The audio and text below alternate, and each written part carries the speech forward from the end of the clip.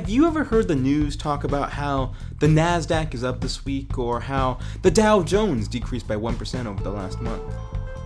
The NASDAQ and the Dow Jones are two examples of stock indices, tools investors can use to gauge overall changes in the stock market. In this second episode of our deep dive into investing for young people, we'll be discussing what exactly stock indices are, how they're calculated, and what they can mean.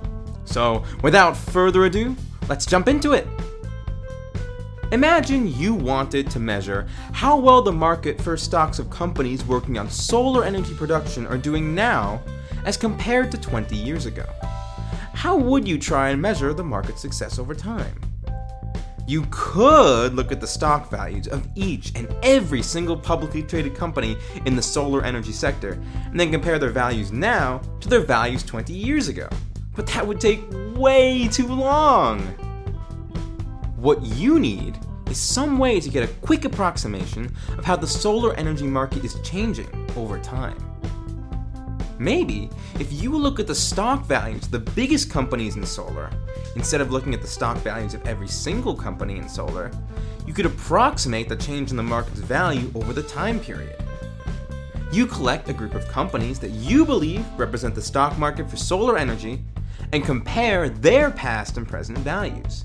Now, you can much more quickly see how the market has changed over these last 2 decades. You've just created your very own stock index, a hypothetical portfolio of investment holdings that represents a segment of the financial market. A stock index, also called a market index, is basically an imaginary grouping of stocks that are supposed to mirror changes in the larger market. Stock indices help investors compare current price levels with past prices to calculate market performance, just like how you used a stock index to see how stocks in solar energy had changed over time. Stock indices such as the NASDAQ Composite, Dow Jones Industrial Average, and the Standard & Poor's 500 Index, also called the S&P 500, are often represented by a single composite value.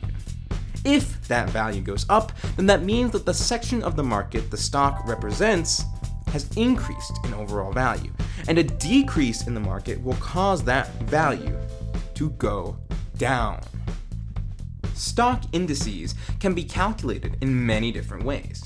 For example, the NASDAQ, which tracks the overall performance of the stock market, is calculated by taking the total value of the share weights of all the stocks on the exchange, multiplied by each security's closing price.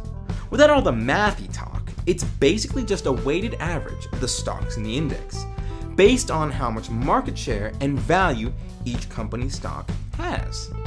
The Dow Jones, which tracks the overall performance of all market sectors except transportation and utility sectors, is calculated by adding the stock prices of the 30 largest stocks on the market and dividing by a value, called a divisor, intended to account for changes in stock quantities, such as stock splits, that don't affect the actual value of the companies shown.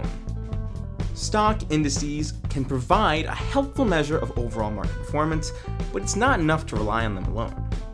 Make sure you understand how a stock index is calculated before using it as a reference point, and do your own research before choosing to invest in certain market sectors.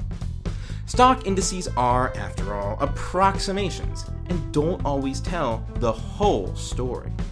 Still, they're a powerful tool in your investing arsenal that can help you decide whether investing in a certain market or sector is the right move. See you next episode! Thanks for listening. Do you have a question about stock indices or how they're calculated that you'd like to ask us? You can let us know via email at moneyedpodcast@gmail.com.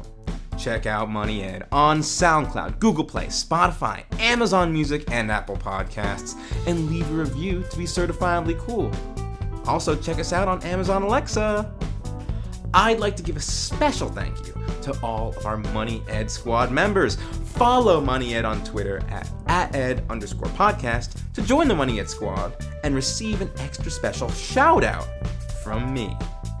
Until next time, this is Whitman Ochiri from Money Ed, signing off.